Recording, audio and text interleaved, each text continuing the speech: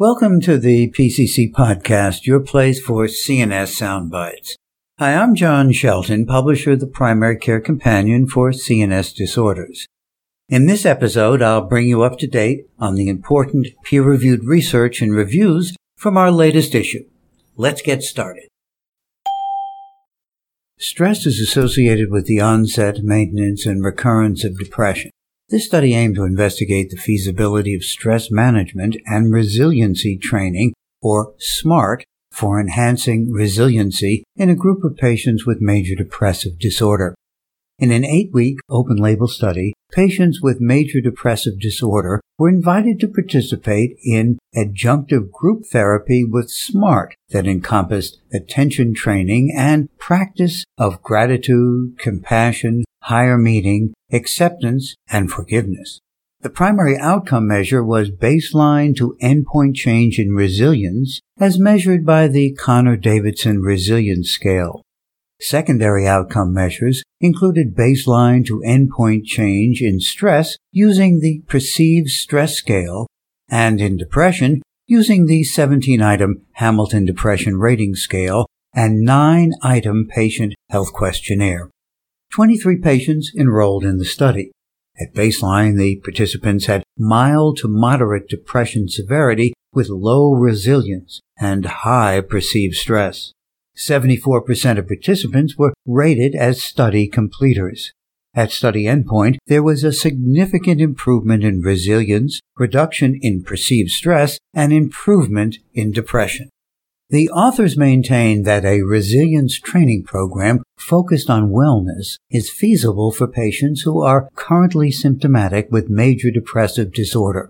Brief intentional practice of attention to novelty and kindness can improve resilience, and maintaining a resilient mindset focused on gratitude, compassion, acceptance, meaning, and forgiveness can increase resilience and reduce perceived stress. A larger randomized control trial is needed to establish efficacy of this intervention and explore the long-term impact of stress management and resilience training in depression. Electroconvulsive therapy, or ECT, is a highly effective treatment for major depressive disorder. However, the extent of treatment is often limited by concerns regarding adverse effects on memory. The objective of this study was to examine the short and long-term effects of ECT on verbal, visual, and autobiographical memory functions in patients treated for a severe depressive episode. A pre-post intervention design included 38 patients and 16 controls referred to a university hospital in Norway for ECT. Patients diagnosed with a major depressive episode underwent right unilateral ECT with brief pulse, square wave, constant current. Neurocognitive assessments were administered pre-treatment and, on average, 19 days and 6 months post-treatment. Patients were compared with healthy controls undergoing neurocognitive assessments at the same time points to account for normal forgetfulness and potential learning effects. Patients performed significantly worse compared to controls on all measures of verbal and visual memory at every assessment, with in-group analyses showed no impaired visual or verbal memory function due to ECT. However, autobiographical consistency was significantly decreased for patients compared to controls 6 months post-treatment. Patients' ability to acquire new general knowledge does not seem to be affected by ECT. However, the severe depressive episode itself seems to affect these memory functions. Results indicate a potential side effect of ECT with reduced autobiographical memory. Thus, risk of reduced autobiographical memory must be evaluated against the expected symptomatic recovery from depression. A possible barrier to successful treatment with use of ECT is clinicians' and patients' misconception of potential side effects, which may lead to reduced extent of treatment. Deficits in executive function are not generally considered synonymous with the core symptoms of ADHD. Although evidence suggests that stimulants improve both the core symptoms of ADHD and executive function deficits in adults with ADHD, the relationships between improvements in these two domains have not been studied. In this report, post hoc recursive path analyses were used to examine the reciprocal relationships between improvement in executive function and ADHD symptoms from a 10-week, double-blind, placebo-controlled study of lisdexamfetamine in adults with ADHD and executive function deficits. In a previous report based on this study, lisdexamfetamine treatment resulted in significantly greater improvement in measures of executive function and ADHD symptoms compared with placebo. However, the relationship between changes in these two measures was not investigated. According to the authors, the post hoc analyses indicate that changes in executive function scores and in ADHD symptom total scores following treatment with lisdexamfetamine are interdependent, suggesting that improvement in executive function and ADHD symptoms following stimulant treatment are related. This clinical research was funded by Shire Development, LLC, a member of the Takeda Group of companies. This issue's continuing medical education offering presents a review of the literature on the clinical presentation and pathophysiology of anti-NMDA receptor encephalopathy, with attention to both the more commonly recognized psychotic symptom prodrome and the less well-understood depressive symptom prodrome. 73 of the most relevant clinical studies, reviews, and case reports related to the objectives were included in the review. Atypical and treatment-resistant depressive symptomatology can occur in anti-NMDA receptor encephalopathy, and early recognition could improve disease management and patient outcomes. NMDA receptor antibodies have been found in healthy and neuropsychiatrically ill patients. Therefore, a clinical correlation must be made, and a positive result does not necessarily correlate with encephalitis. Treatment of anti-NMDA receptor encephalopathy should be individualized and emphasize multi-specialty care. Insomnia in the elderly is a common yet understudied and undertreated clinical condition, especially in low and middle-income countries like India. The objective of this study was to assess insomnia and its health correlates among elderly primary care patients.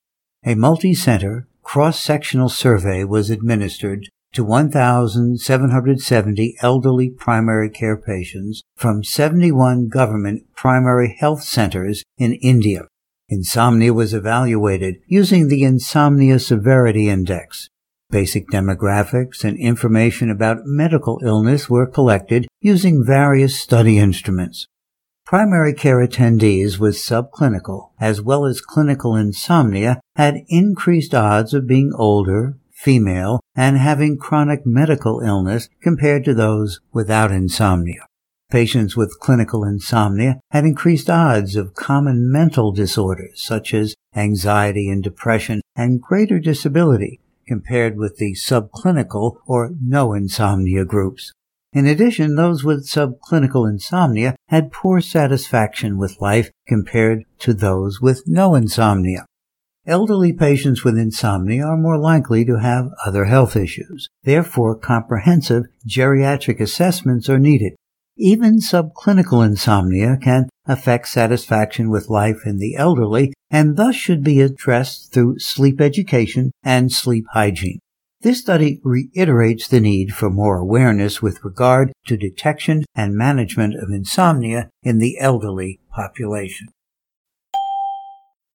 Alcohol consumption above safe limits is a serious health issue with major socioeconomic consequences. However, clinicians are likely to identify only 20 to 50% of patients with alcoholism who present for medical care.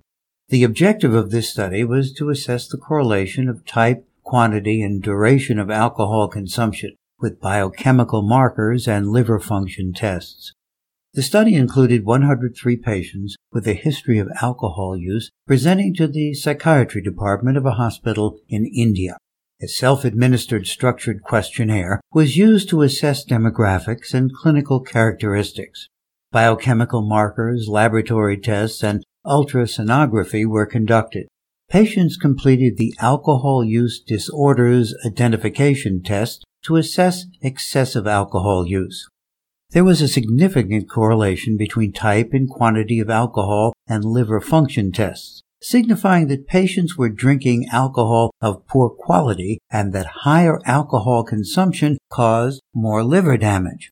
A positive correlation was also found between duration of alcohol consumption and lipid derangement, signifying that longer duration leads to more lipid profile derangements, in turn causing liver injury. The authors advise that early detection of alcohol-related liver damage with biochemical markers, liver function tests, and ultrasonography, keeping in mind the quantity, type, and duration of alcohol consumption, will aid in the preventive care and treatment of patients with alcohol use disorder. Biomarkers for liver damage should be evaluated in all patients with alcohol use disorder, irrespective of level of use, and should be mandatory in those who drink more than 10 drinks per day. Please visit us online at primarycarecompanion.com to read numerous commentaries and case reports related to the COVID-19 pandemic. Physicians on the front lines in the United States and around the world discuss the challenges faced by healthcare providers in a variety of settings such as intensive care units, psychiatric wards, and community mental health centers.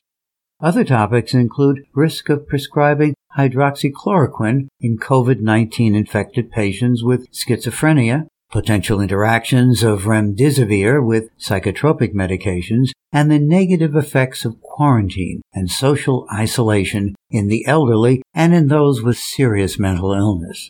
We also feature a variety of case reports documenting the recent increased incidence of panic disorder, mania, psychosis, and suicidal ideation. We are constantly posting new material related to the COVID-19 crisis to give you the most up-to-date and timely information. As an all-electronic journal, PCC has an unlimited amount of space in which to publish articles and features. We welcome ideas that any of you may bring to our attention, for we want to expand both the breadth and depth of our articles and specialty sections. Please take advantage of the open invitation to join many of your colleagues in submitting your research to PCC. We also ask that you keep us abreast of trends you see in your practice and topics that would be interesting to explore. Thanks for joining me for this summary of offerings in our current issue of the Primary Care Companion for CNS Disorders. This is John Shelton signing off. I hope you will join me for the next installment of the PCC podcast, your place for CNS Soundbites.